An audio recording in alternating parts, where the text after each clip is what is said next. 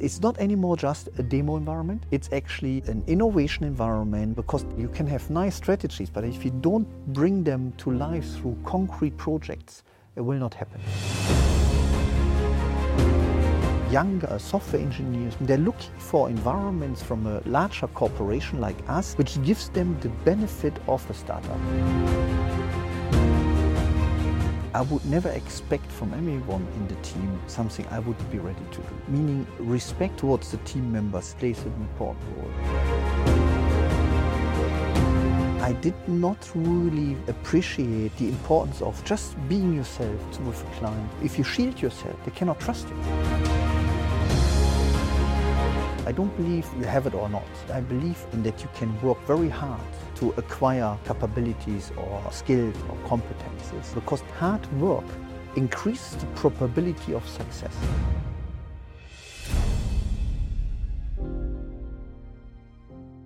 This is CIONet TV. My name is Hendrik Dekkers. I'm today here with Bernd Gross, who is the CTO of Software AG, and Bernd has more than 25 years of experience in working for top technology companies.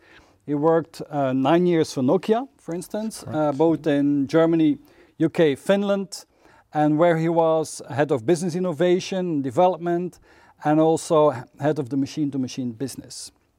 Now he became the CEO of Cumulocity, which was the machine-to-machine spin-off of Nokia, in 2012, and that company got acquired by Software AG in 2017, where today, Bernd, you are the CTO. You have a master in ICT, and you have an MBA from the London Business School. Very warm welcome, Bernd. Thank you very much. Yeah. So Bernd, maybe to get started could you in a nutshell tell us what does Software AG stand for today? Software AG is one of the leading infrastructure software companies. Mm-hmm. We are the second biggest software company in Germany, and if I'm not mistaken, the third one in Europe. Okay. Yeah? So we're really, in that sense, a big player. Mm-hmm. But if you look at software companies globally, we are just below 5,000 people. Mm-hmm. So we are a smallish player if you compare us, with companies like Microsoft or Oracle or IBM. Yep. But I would say we are a very focused company. In the areas we focus in, we are leading. We are well recognized. Forrester, Gartner, recognized leader in the product areas we're focusing on. Some examples. Yes. For example, we are one of the leading integration platform provider with our well-known brand Webmethods. Mm-hmm. Webmethods is deployed in almost 50% of all Fortune 100 companies globally. We are deploying real-time analytics platforms to the banking segment. Okay. We have a market share of 25% in that segment with our Apama analytics engine. And we are one of the leading platform provider in the IoT domain. We just recently got positioned in the Magic Quadrant as the number one. Okay. For industrial Internet of Things platforms, which we supply globally across the industries. In smart city cases, but also in a lot of industrial Internet of Things cases. So, leader in a number of different segments, right? Leader in the number of the infrastructure software we are focusing on. Yep. Because of our size, we have to be either number one or two. Otherwise, it wouldn't work. If you are like a big shop, like 100,000 employees, etc., you have a very different way of working. Mm-hmm. Then you might, have a profitable business if you have some segments you're not dominating. Yep. But in our case, it's not like that. In the areas we are working in, we have to be number one to at least number three, globally.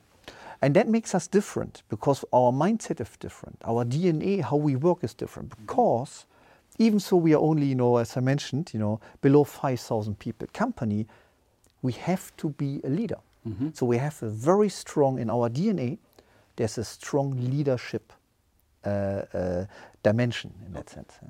So in the Software AG, you have the machine-to-machine, the industrial industry of things, as business, as you call it. Yeah. So that is that the Cumulocity business? And because I understand you're heading that part of the business.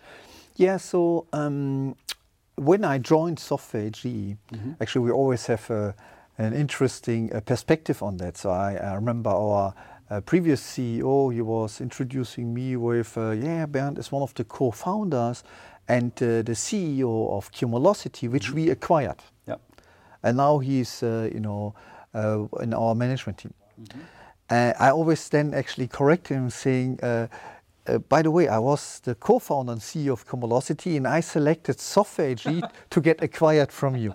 So we always made that joke, But in a sense, the business reasoning when you build up a startup company and you start globalizing, internationalizing it. And you have a company like Software AG active in 70 countries globally with a strong portfolio in what they're doing. And there's a logical, merit between these two companies, because I knew that Software AG will be able to scale up the IoT business in a much faster, more professional way as I would be able to do it alone. Maybe a small anecdote. I opened up an office in Singapore when we were still an independent company, and it's difficult to hire a managing director you don't really know, and set up the controlling systems. We also opened up an office and registered a corporation in Delaware, in the US, and so on. So we really started to internationalize out of Europe, but it was very, very difficult. So I really felt, doing that in 70 countries, for example, like Software AG has, will be 10 years plus. Activity, and therefore, the joining Software AG, joining forces, and building the IoT and analytics business as a separate line of business was a perfect fit. Made a lot of sense. So you play two roles today. You're heading the IoT business, and you are the CTO of Software AG in Global. Is that correct? So I'm the managing director of our IoT business. Actually, the office you're visiting today is the Cumulocity GmbH, so to speak. So I'm a managing director of that unit, as well as I'm the CTO of the Software AG group. Yeah, that's correct. And I started that role beginning of the year. Okay. And you told me that the office of Cumulocity is in Düsseldorf, and the reason was you had to choose where you could put the office, and you're from Düsseldorf. No, yeah. So when we started with Cumulocity 2012, we actually, that's a kind of interesting story. We started in California, in Mountain View, and we innovated the idea of an IoT platform in California, in Silicon Valley. But when we felt actually, it was 4 of us. So we start with 4 people, so very small startup. And we felt actually our strength is B2B. And we also felt that our industrial knowledge, was actually an asset for us. Whereas in California, even today, when I'm, for example, speaking there at a conference, let's say, IoT World in Santa Clara, I still, when I'm meeting people there, I'm still feeling they have a very focused consumer orientation in how they see the world. And then they think about IoT, they think about wearables, or they think about consumer products. They only started maybe 2 years, 3 years ago, a lot of companies in startups in Silicon Valley really to think about B2B IoT enterprises and B2B middleware software in a sense. And so we actually thought, we kind of felt that is that already in 2012. So we decided, hey, it would increase probably our probability to make it a successful startup if we would relocate. And we decided to relocate. Then we decided actually to do that in Germany because I'm German, and we, by coincidence decided to do it in Düsseldorf because, actually not only me, but the key team has been originally from Düsseldorf. Okay. So tell me, this IoT business, Cumulocity, this solution, what exactly do your software solutions do? Okay, so, when we started, the innovation was clearly in the first phase towards the understanding that the market is fundamentally changing. We saw hardware prices going down. The prices to connect things, machines, pumps, cars, whatever you have in mind, the price to connect them these modules and modems, the price was dropping constantly. We also saw that the connectivity prices, to transport or transmit the data from A to B, from the machine to the internet, was also dropping dramatically. Actually today we have companies or players in the market who offer you for 10 euros for 10 years connectivity. Think about that. So €1 a year. But however, we felt there was something missing. So connectivity cost was dropping. Hardware cost to connect these machines, modems, gateways, and so on were dropping. But the solutioning costs were not. So how to generate value on top of the data once you have it in your data store, or wherever you store it, and then how to create solutions in an efficient and convenient way. And we felt actually a cloud platform, which normalizes the integration layer so that you can use the same software tools again and again and again, will help to reduce fundamentally the solution cost. That's what the platform does. So the platform, has on one hand speaks to any type of machines with any type of protocols. You have these kind of specific, languages which these machines speak.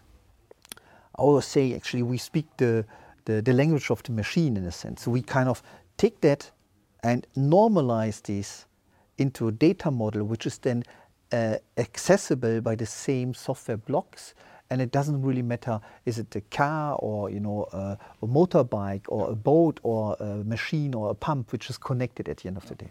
And that's the innovation we came up with.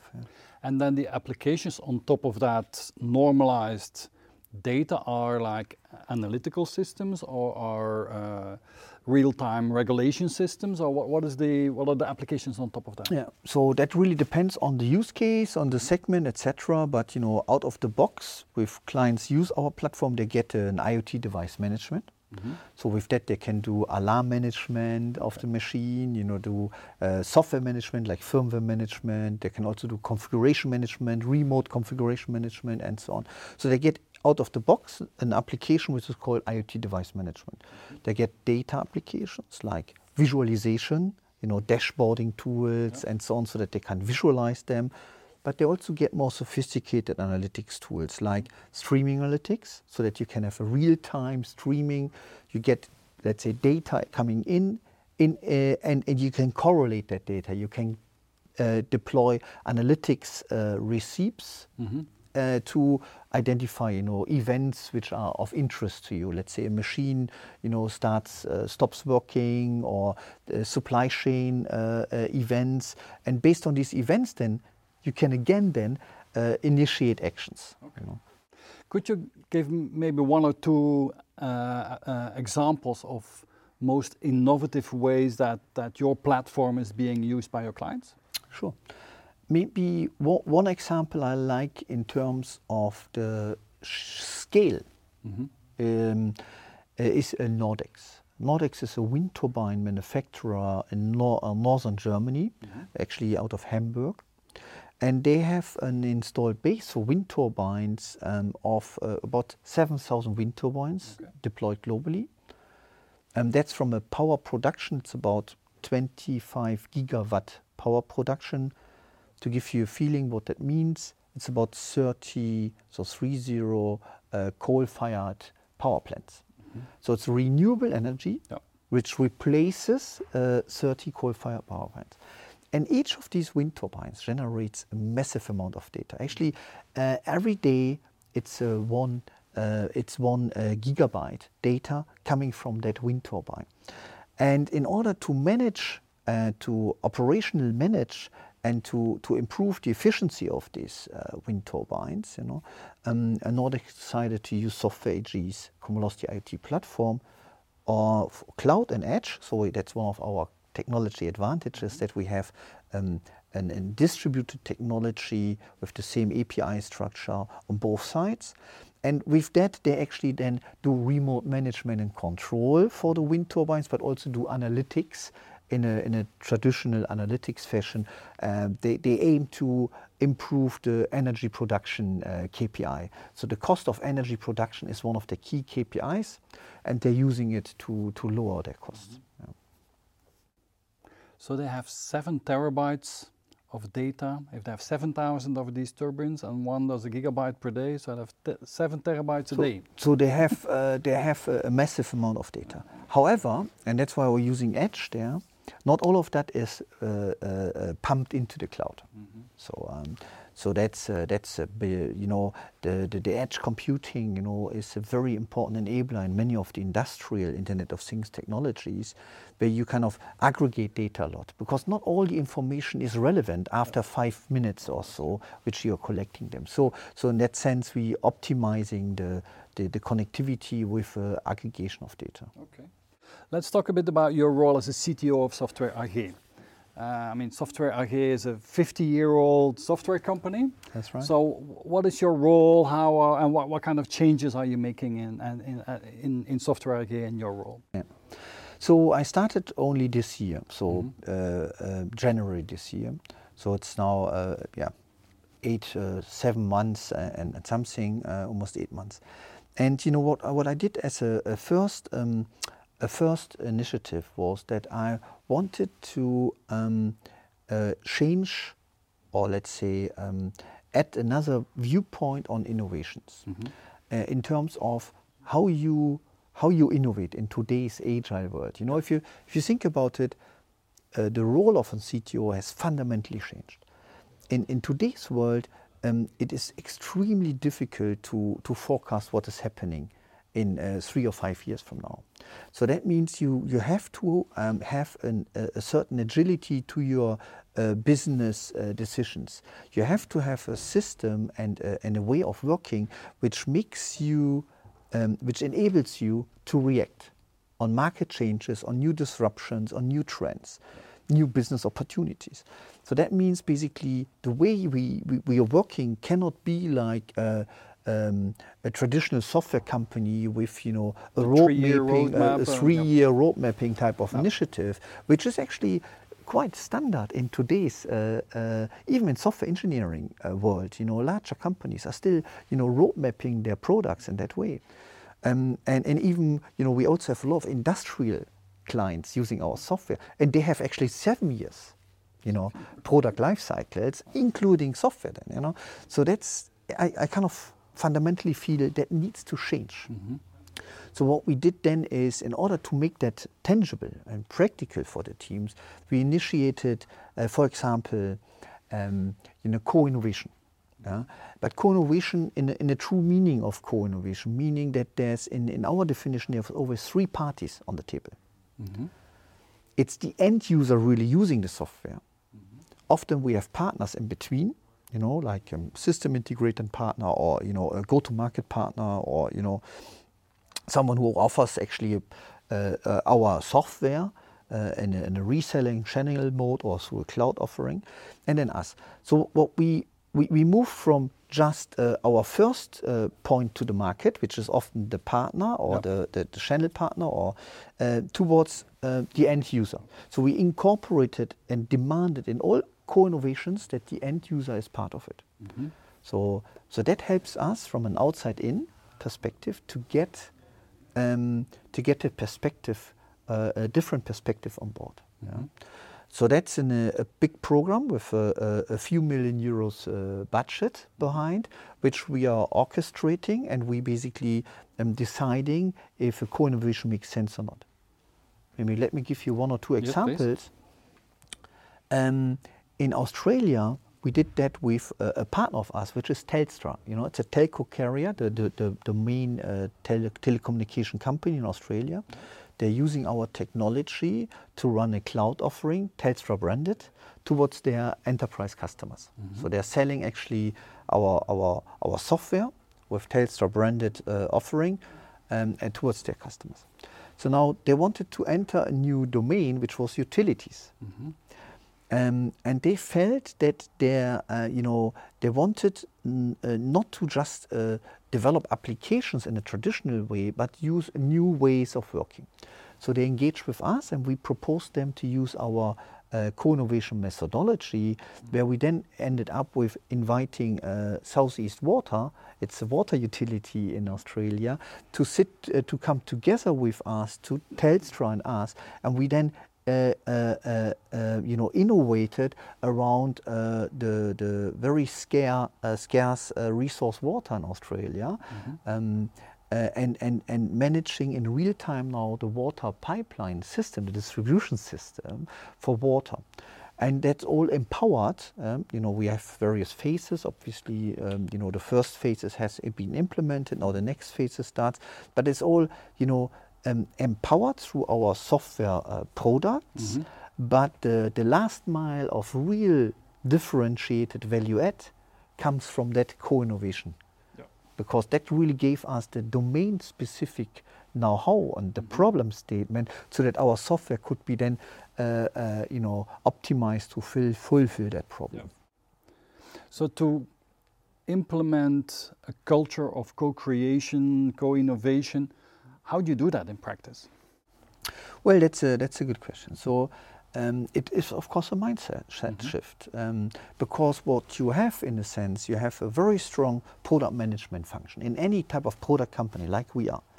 Product managers are the power. They're the king. They're the kings. They're the kings, and they have a very powerful role to play, especially the both outbound and inbound type of product manager.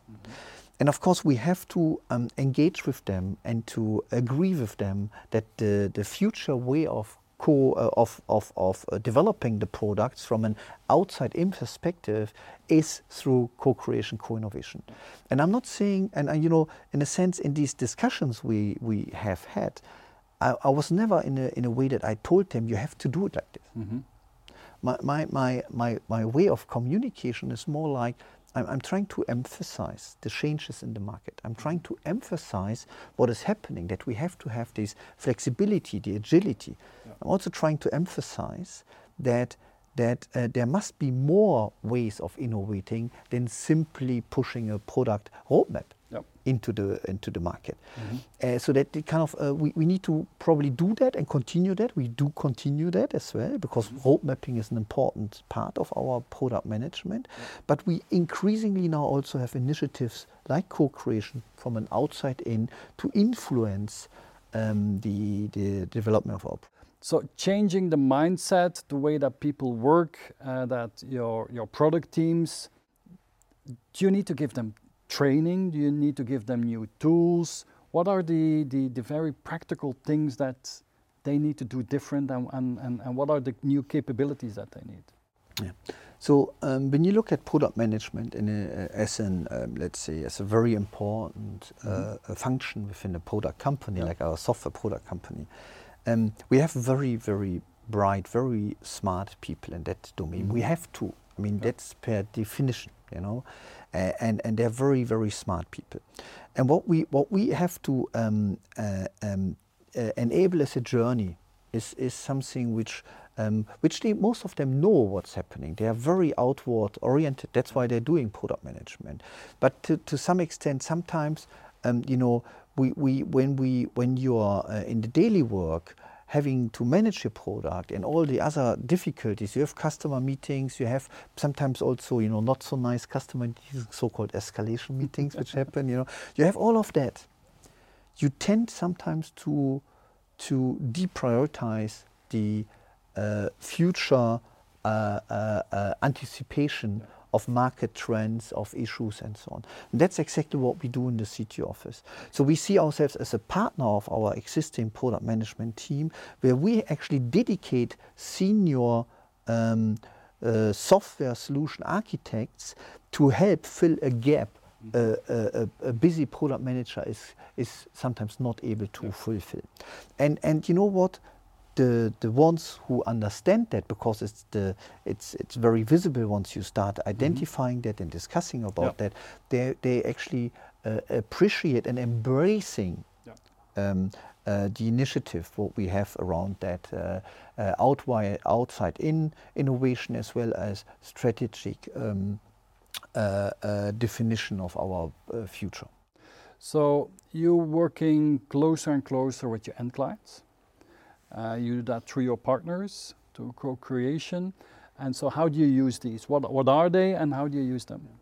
So another way for that outside-in thinking. So one is that co-innovation, co-creation, a new dialogue with the product management in that sense.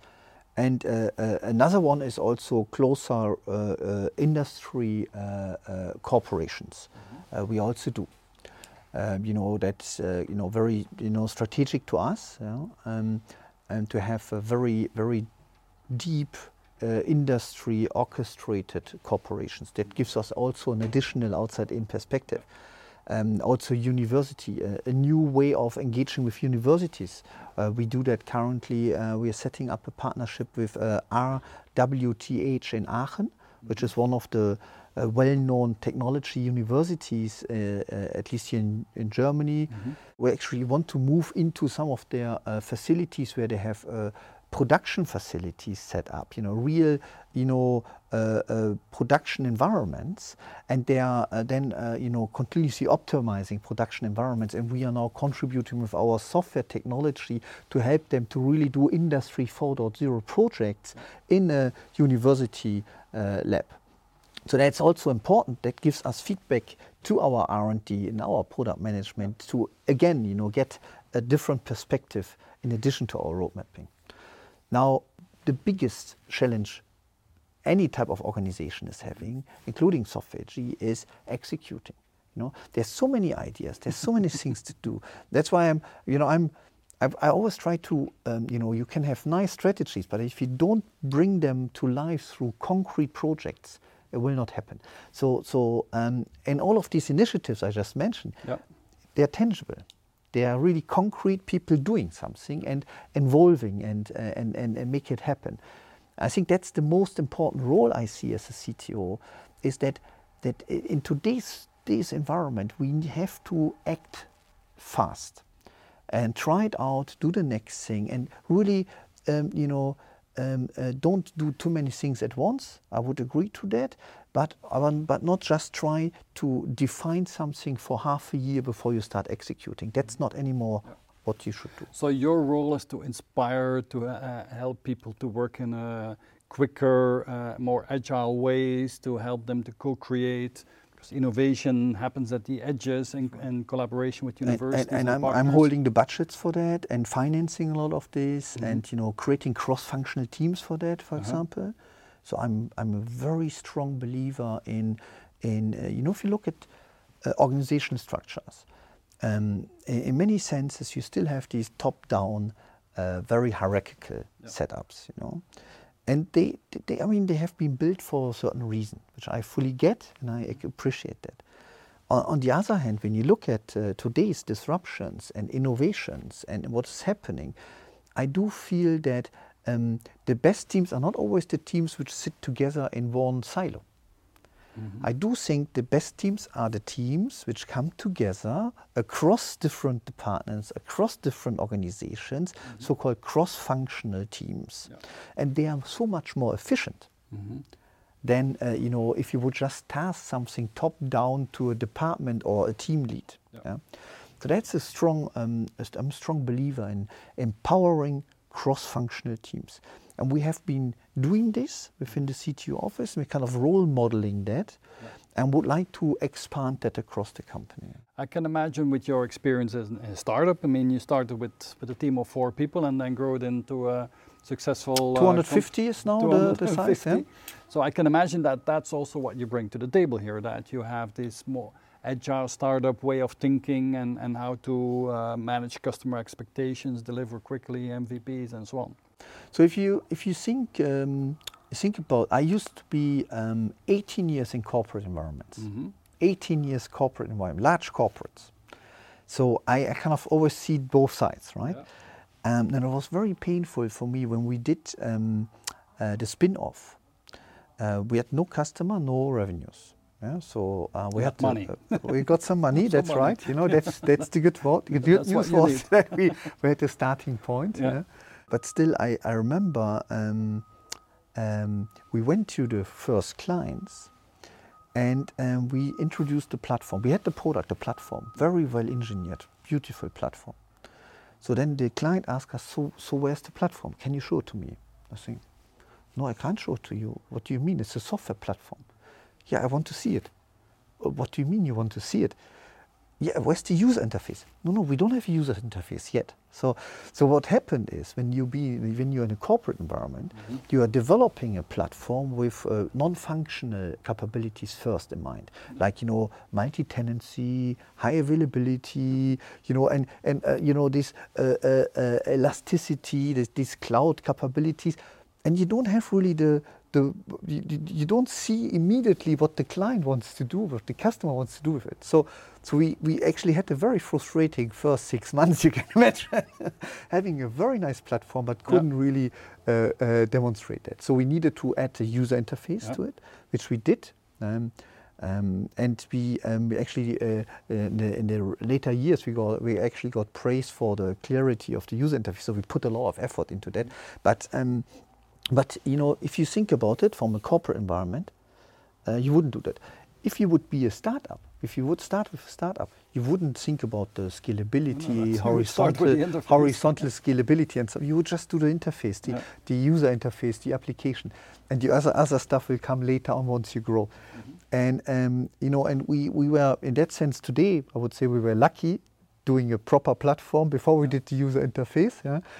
But in the first half year or year as an own independent company was quite painful, and that is of course a knowledge, not only me, the team, the core team of the Cumulocity team, and experienced business leaders have that understanding, and they see two sides of the coin, and I think that's something we as a team, as a CTO office team, really try to get into the company. You talk a lot about team and how your team has a role, needs to be a role model for the rest of the company. Tell me a little bit about your management style. What is your, are you the enlightened dictator? What is your management style? How do you build and make teams successful?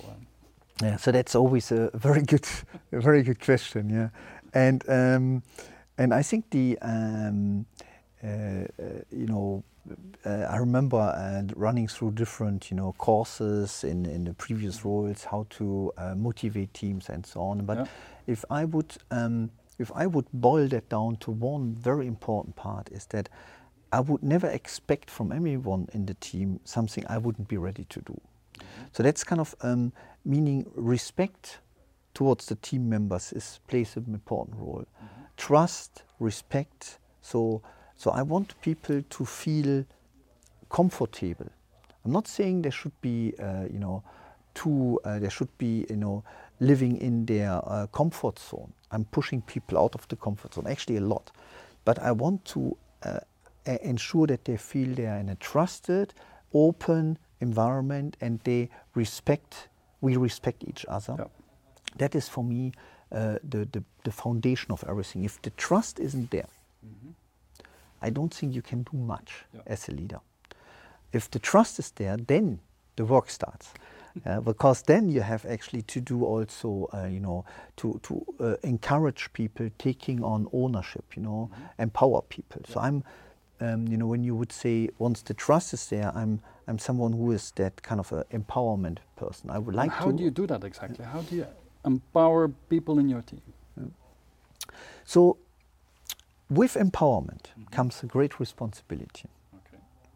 Because if you don't coordinate empowerment, if people are not aware of what empowerment means, you create chaos.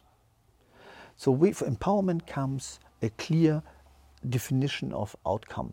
So what do you want to achieve with that exercise? Yeah. So the ownership of business objectives is the flip side of the empowerment.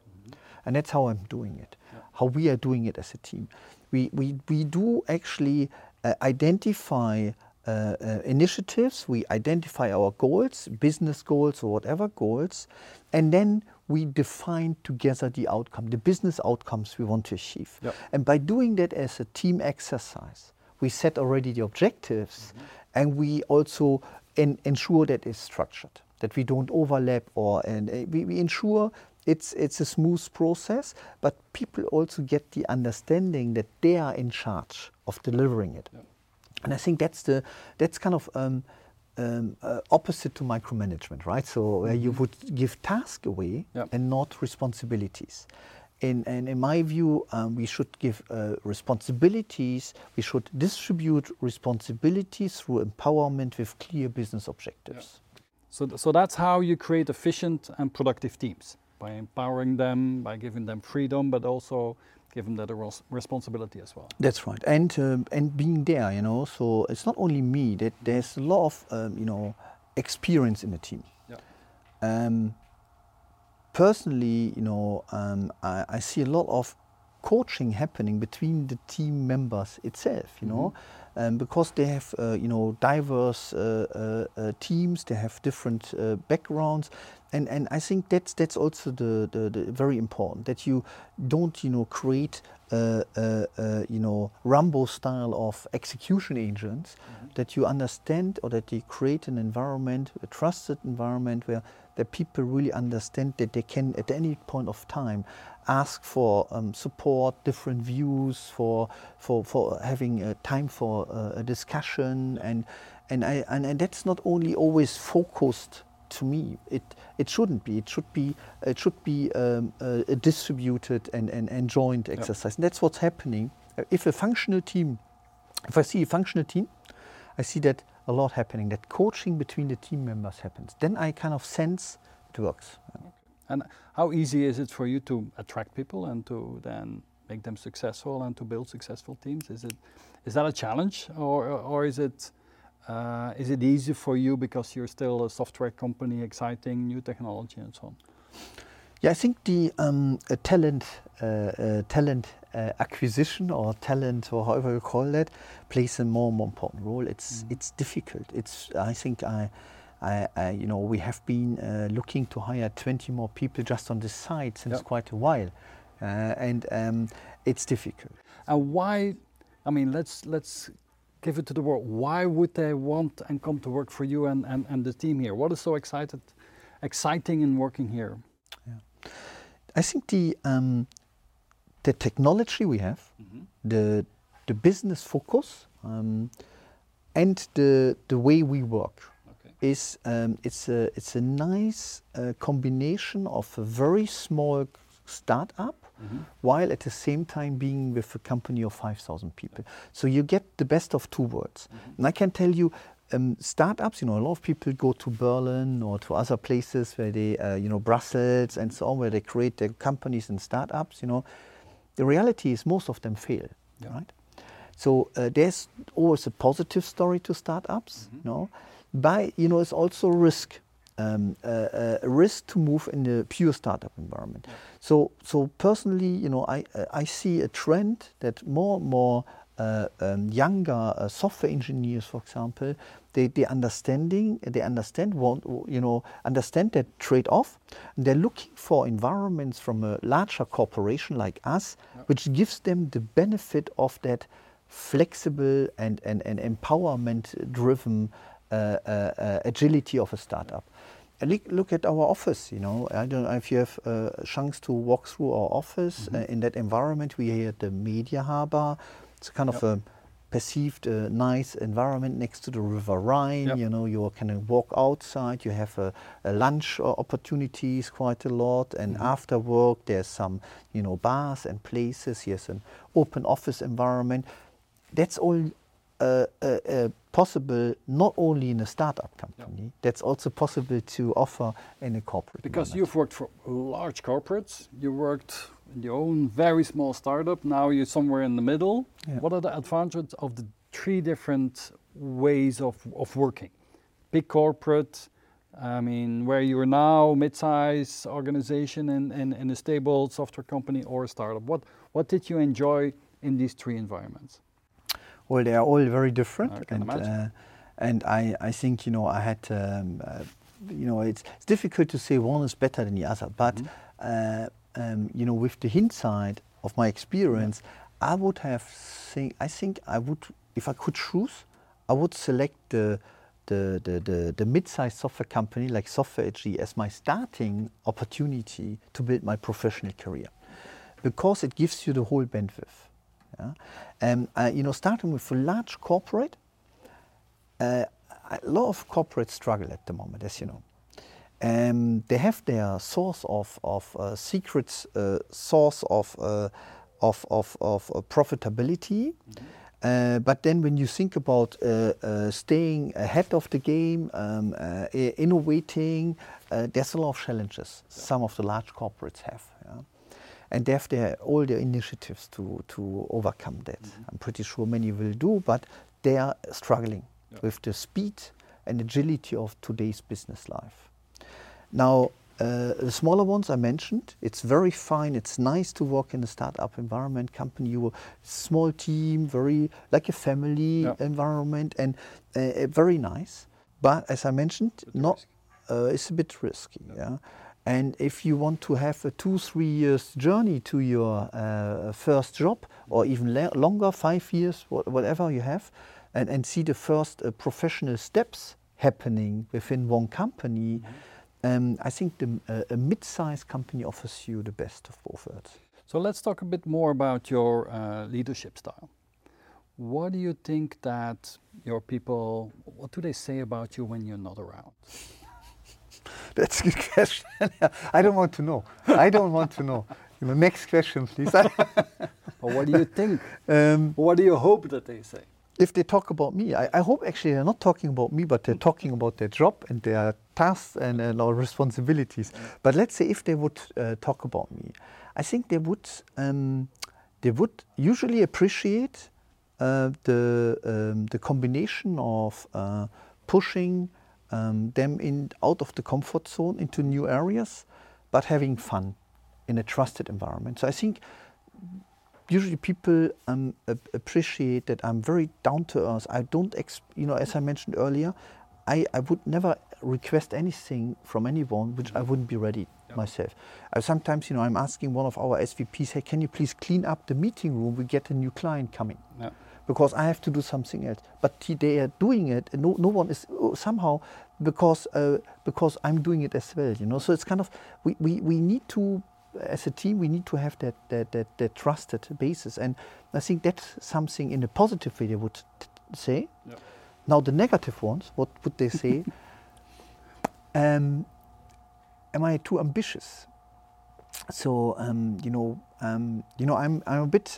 I would like to see things happening. Okay. I guess that's the only way that we can get forward. No? That's right. And sometimes I'm stretching it too much. I would say I'm pushing too much, and I think that's kind of the something. If someone would say something in that sense about me, that I'm sometimes too pushy. Mm-hmm. Especially if I see things not happening, it has various reasons. But also with empowerment, it doesn't mean that things shouldn't happen. It actually opposite. With the empowerment principle, it should happen faster because it's the person's own style how to drive things forward. Yeah. But if I don't see that happening, I'm getting impatient, and then of course then I'm following more closer, and I'm following up issues more closer. You shared with us that your Myers-Briggs type personality profile is ENFJ, also known as the protagonist. And so ENFJs, they are natural born leaders. They are passionate, have a high level of charisma. Typical jobs include politicians, coaches, teachers, and they like to reach out and inspire others to achieve and to do good in the world. Typically, people with your profile, they get great pride and joy in guiding others to work together and to improve themselves and the community. How does that resonate for you? Sounds too good to be true, It's amazing, yeah? Yeah, it's amazing, yeah. That's an interesting one when you do a personality check, Well, it's a self-assessment, so... Yeah, it's a self-assessment, yeah, exactly. Well, the strengths that come with this profile, and then you tell me which words that pop out, is people with this personality profile, they're tolerant, they're reliable, charismatic, altruistic, and natural leaders. Which sounds correct, or which you say, I'm not sure about? They all sound good? Yeah, so Tolerant, I would think so. Yeah, that's definitely. When you achieve your goals, then you're tolerant. Yeah, yeah. It depends how you define it. Yeah. No, but I would think well, people are tolerance has various aspects. But for example, tolerance towards stress is something. For example, I'm tolerant towards a hectic lifestyle. Okay. I'm actually probably in the middle of a hectic lifestyle, but I like that. That's how I thrive in a sense. Yeah? Okay. So there's a few of that attitudes I would agree to. So you're stress resistant? Stress resistant to a certain level, I would think. I'm. Let's say it's always relative, right? So my wife would say yes. That's good. So, yeah, that's good. Yeah, also many of the working colleagues would say that.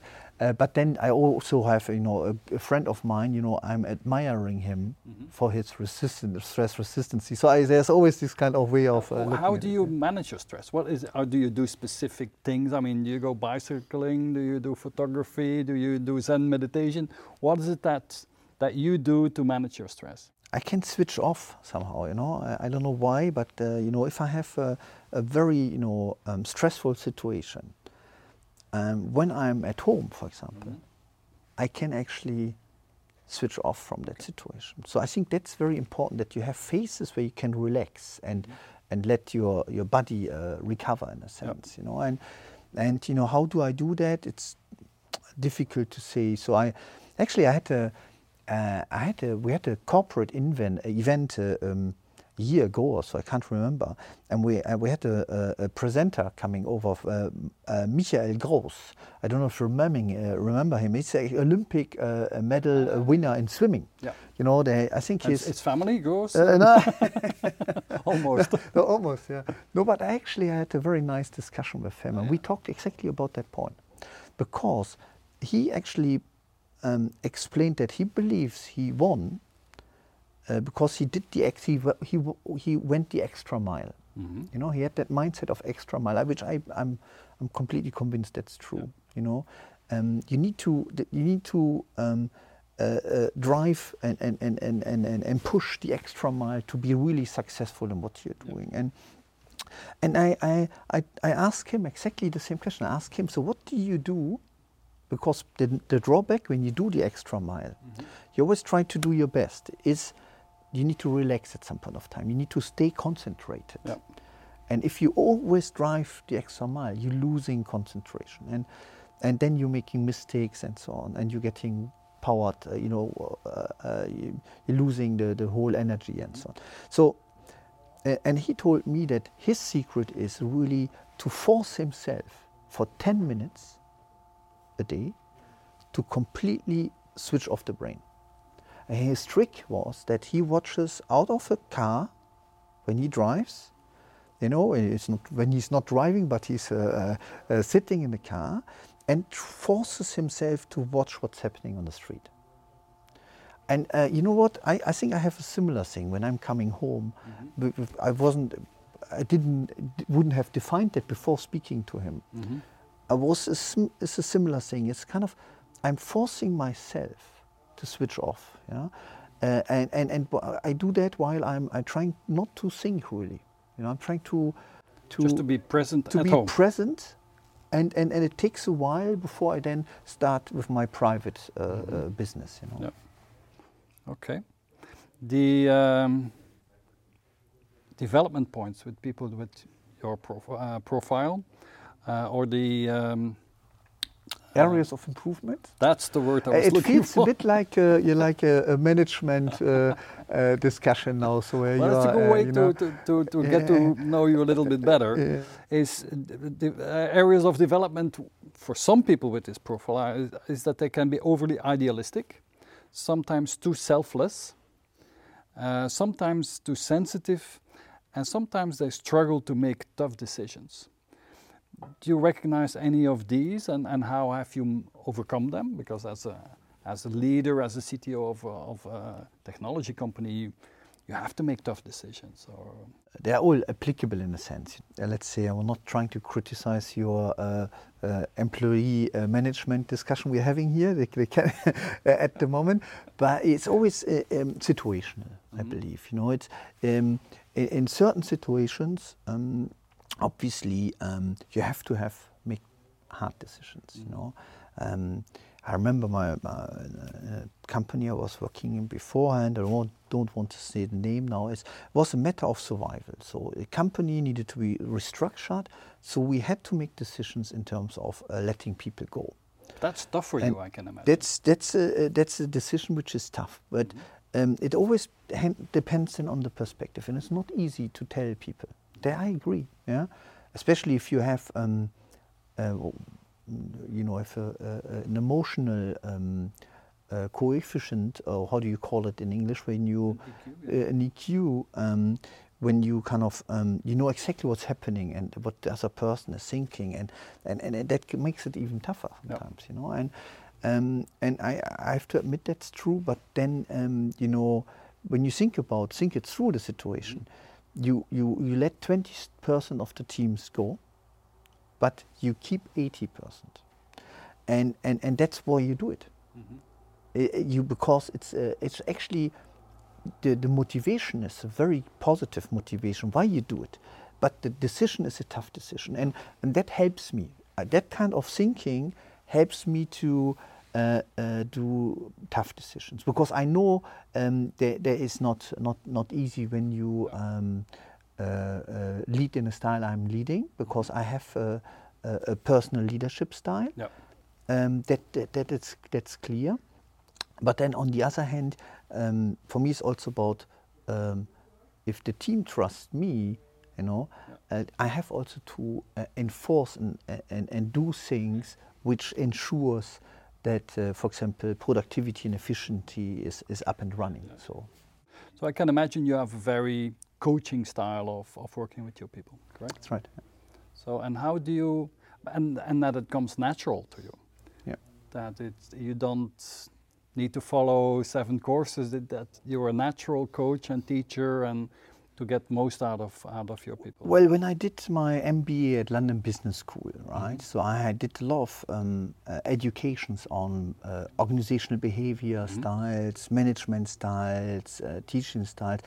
I was actually naturally, before doing a lot of this, or you know, many things also in the wrong way, but you know, the education at London Business School helped me to put things in a more academic perspective, and rounded and grounded me in a sense, you know, and so it's not only just natural. I don't believe, you know, in you have it or not. I believe in that you can work very hard to acquire capabilities or skills or competences, and that's the way I see it. So it's you know, there's always a balance between instincts and natural behaviors, and then the you know, the capabilities that we acquire by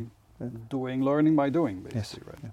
So trust is a very important value for you, can imagine. What are other values that you find very important in your life? And let's put the question like this: you have a 7-year-old son.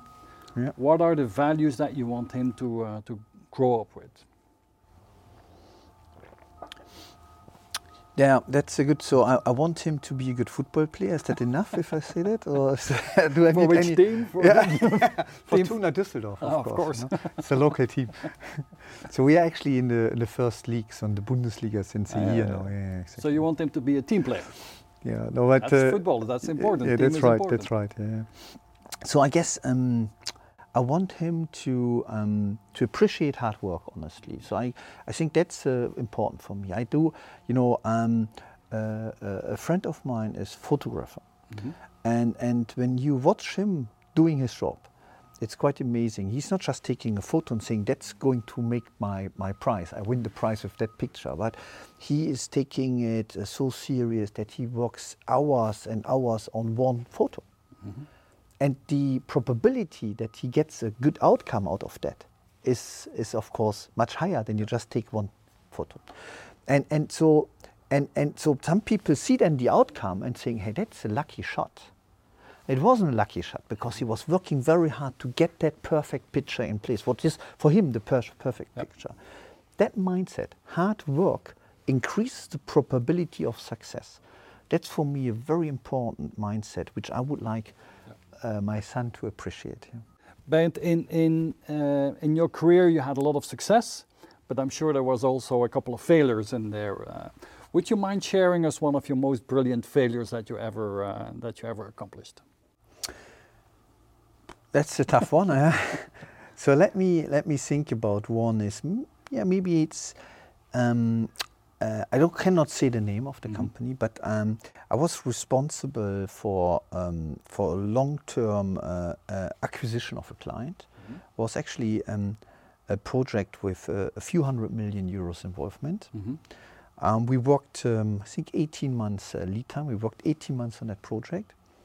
And at the end of the day, it didn't work out. So the client deselected us from the process and selected a competitor in that environment. And why is that? Was that a failure? Why I took it as a personal failure was that the client stated that they did not trust us in the engagement. And that's one of the worst things for you, not to be trusted. Exactly. That's one of the worst things. So when and this situation helped me actually to before I kind of always separated internal and external in a very strict way. The way I communicated and so on. Sort of, I don't know why, but I kind of felt that's a professional behavior. You know, you are at the customer side, you have your agenda and you are factual and you run through your topics. And I did not really appreciate this many years ago, the importance of authenticity, the importance of a natural way of just being yourself, also with a client, so that they kind of get to know you, because that's if you shield yourself, they cannot trust you. So you need to be open. You need to be authentic, open, because people buy from people. People buy from people, and you know, and I was probably too young to fully appreciate and understand that. So I changed that, and so it helped me to become a much stronger and self-confident a person in front of our clients and customers. So that was really kind of a tipping point experience. I felt, you know, we lost that 18 months work, and since I was heading the team, and the client tells to our management, we didn't select you because of trust. You can imagine what I had to listen to, you know, when that your best day. No. but you know what? It was a great after with the hindsight, you know, with the benefit of hindsight, was a great experience because it really rounded me as a person. Yeah. Okay. So, Bernd, in your professional life, when is it that you feel most happy? When you go home or start in the morning and say, well, this is really good? Yeah, that's a good one. So if I really feel we have achieved something, which created something, so I'm actually, let me answer it in a different way. I feel frustrated if I just finished my emails, yeah, because I feel that's so passive. You know, that's so doing emails for me is not really. I mean, it's part of the work, I know. But it's not what I want to achieve in business life, because I want to drive something forward. Yep. And in many ways, email actually keeps you from doing things, driving things forward. So I feel very, very happy and satisfied if I can see that. If I had a great workshop with a client, if we achieved a milestone, we released a new release with functionalities, I feel proud of being part of the team achieving something. So kind of this kind of an action-oriented outcome in a day is something personally I think that's kind of makes my day, you know, or my weekend. You know? And in your career and in your life, who are the people that you look up to? Who are your mentors that you learned from, and what did you learn from them? Yeah, over my 25 plus years working experience, I had various, mini heroes, so to speak, my personal heroes in the in companies and so on, and with various different attitudes, and I guess people helping me to form myself, to create my principles, and I think that's very important. The ones I remember most are the ones who took time to help and coached me in soft skills, because that's so important. And that's when you start, especially when you start your professional career, you think a lot of hard skill stuff, You do. I remember I have been a product manager myself many years back, and I remember then I was actually so proud to know the roadmap and to even could completely understand what on the coding side happened and so on. And but actually, with the benefit of hindsight, that was so not so important actually, which I positioned as the most important things. And I forgot to ensure that the team was working efficient, that there was a continuous communication between the engineering team and the customers, which I should have moderated. So a lot of stuff. And for me, the ones I remember, my managers or from different departments who helped me to shape my soft skills are the ones who really helped me to facilitate my professional career. Okay, so what would you advise younger people in your team or outside of Software AG that have the ambition to become CTO or digital leaders in technology companies, and that are young and ambitious? What would your advice to them be? On the soft skill side, or let me start even in another way. I think the focus towards the outcome is so important. So meaning in our software product world, it means the end user using your software. What do we want to achieve? What's the experience we want to create? That's so important, and it's often so easily forgotten.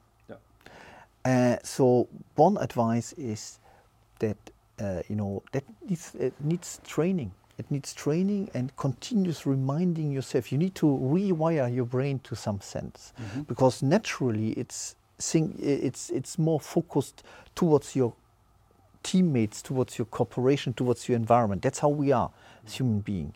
So taking a position outside of that environment towards the other end, so to speak, is a quite unnatural thing to do, and that's why it's often forgotten by teams. So learning how to put yourself in the shoes of the customer, yes, is that what you... Yes, and that continuously, not just once a day or something like this, but continuously being the advocate of the customer and the end customer. So by the way, there's a difference between customer and end customer. So the end customer is really using it. Sometimes we have customers who are paying us, but they're not using us. These rather complex value chains and distribution chains you have nowadays. Now let's look a bit into the future. You're clearly ambitious, you're hardworking, you have a vision of where the company is going. So where do you see Software AG and the machine-to-machine IoT business in this 5 years? Of course, it's impossible to predict the future, but where do you see things going? So I think Software AG has a unique position at the moment. We have 3 very, very important capabilities in our software portfolio. One is integration. We are one of the leading integration middleware provider globally. I mentioned to you, 25% of the banking segment uses analytics from us. So I would call it application of operational analytics, and it's also a very strong area we have. And IoT analytics, maybe together, you put it together, and then the platform technology we have through Comolossi acquisition, and we have deployed it globally over with quite a lot of global deployments on our platform, which is not so known because it's a white labeled offering. You know, a lot of like, you know, clients like Siemens MindSphere, for example, base their technology on ours, partly at least, or, you know, Adamos Group, machine manufacturers here in Germany, like Karl Mayer, Zeiss, Dürr, Engel, DMG Mori, but it's not so known because the end product is branded with their own brand as a digital service. So, but all of that is very important capabilities in terms of the market vision we have, which is a truly connected world. So everything will be connected. You know, the physical world and the virtual world converting, and there's a lot of data points, a lot of data generators like the machine, or, you know, consumer products, or, you know, in smart city use cases, for example, you know, parking sensors. You have sensors, actuators, and connected machines and things everywhere. And in that world, the capability I just mentioned plays a massive role. And that's what we want to do. We want to help our clients, our customers, master the challenges of a truly connected world. Maybe because it's so important, I believe, if I still have time, to give you an example of a client there. Sure. It's a retail client, a retail company. And they, you know, the CIO of that retail company did the last 20 years manage the typical retail IT systems, you know.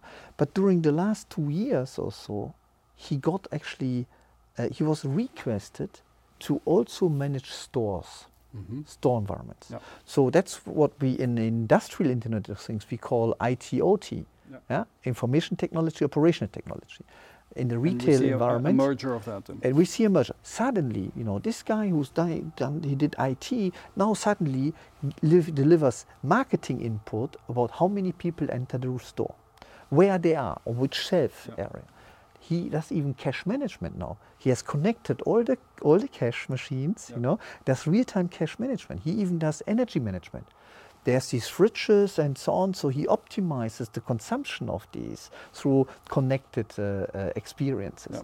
Or then he even, you know, sometimes you see in the vegetable area these display units, electronic, you know, price displays or signage type of price information signs. So he manages that, you know, in stores. So something, you know, he did 20 years. He thought, okay, I've seen everything.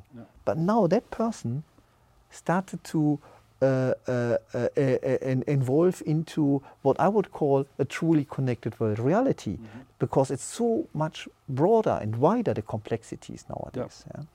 And our technology can help in these situations. We help actually companies and operations to strive in these environments and to differentiate and to optimize their processes. And how do you, I mean, that's where Software AG is going, and you see the role of Software AG as a company. How do you see yourself in evolving in the next 5 years? I mean, you came from big corporate, then in a startup, built it into a big mid-sized company, got acquired by Software AG. Now you're 7 months the CTO of Software AG. How do you see yourself evolving in this technology world? So I see myself, you know, on the CTO role I'm having at the moment. I'm enjoying it a lot. It's fun. It's nice because it adds new elements to my job. You know, for example, now I'm sometimes, you know, flying to New York and have a roadshow with hedge fund managers, you know, something I haven't done before. I enjoy that, you know, because I kind of try to understand their perspective, what are they interested in, looking at, so for example, investor relations in a very different way, because we are a stock traded company. Before I had my venture capital relationships, but that's different. They have different motivations and so on. And so in that sense, I have a strong satisfaction by doing what I'm doing, and I don't foresee myself, you know, doing something else in the foreseeable future. You know? So with this, Bernd, I would like to thank you for your time and for your hospitality here. I think it was an excellent conversation. We learned a lot. we got to know you a little bit better, I think, and, Okay. and what drives you and how you are wired as a digital leader. So thank you very much. Thank you very much for your time. Thank you. Thank you.